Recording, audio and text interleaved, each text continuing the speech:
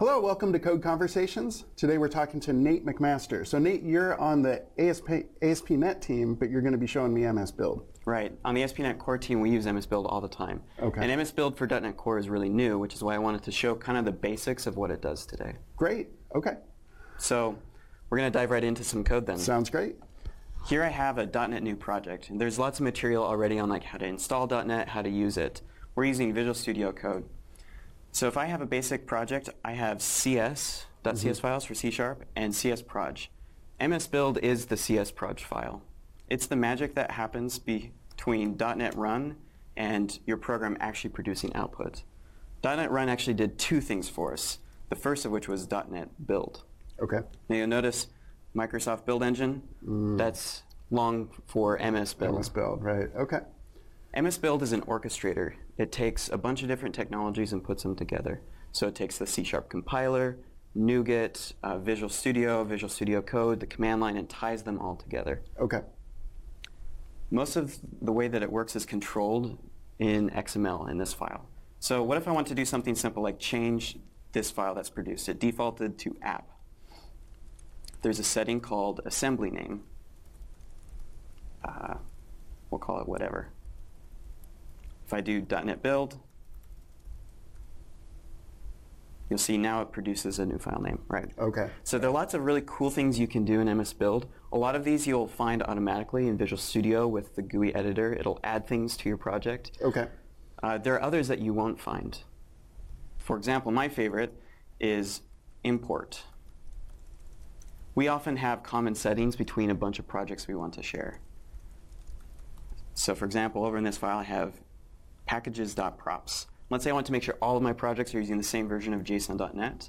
I can define a custom property in this file and import it here into this project.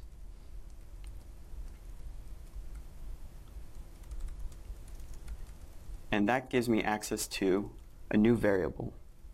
So I can add a project reference to Newtonsoft. And we said that variable name was JSON.NET version. Ah, okay. So simple, you define a constant somewhere else and then you pull it in here. Yeah, exactly. A variable. Right.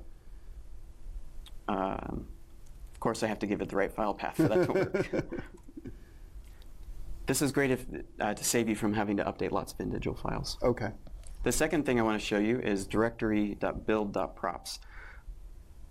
MSBuild is smart enough to look up your directory structure. So I have here my app in a folder, and above it, directory.build.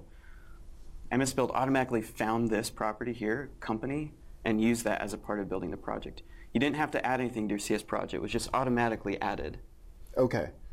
So it knows to find that just by convention? By convention, yep. Okay. Okay. The next thing we can do to extend MSBuild is we can actually add custom steps into the way that our project compiles and builds. I'm going to show this using VS Code's integrated terminal, which is just a command line that pops up right here in the window. Let's look at this project. Say I have a web project that has a gulp file. Gulp is a JavaScript thing that's going to compile some JavaScript and CSS for me. If I want it to build gulp or run gulp every time I build in Visual Studio and from the command line, I can use something called a target. Okay. So target is defined in your CSproj file. We're going to write a new one called run gulp. And we want this target to run after the main build step. Now target contains a series of steps. We're going to add just one called exec. Okay. And we're going to start up node. To make this work, we have to give it node and a path to where gulp is contained. And in my gulp file, I added, if we look at gulp real quick, a task called compile. This is a dummy, of course. I'm not actually building Jest, but that's where I would have put it all, yeah. Now in my website project, I first need to do .NET Restore to get everything loaded, and next .NET Build. So it does the normal .NET Build, and then it does, and you can see in the console there. Yep. Wow. First it compiled the website project, and then it ran our gulp file. Great, okay.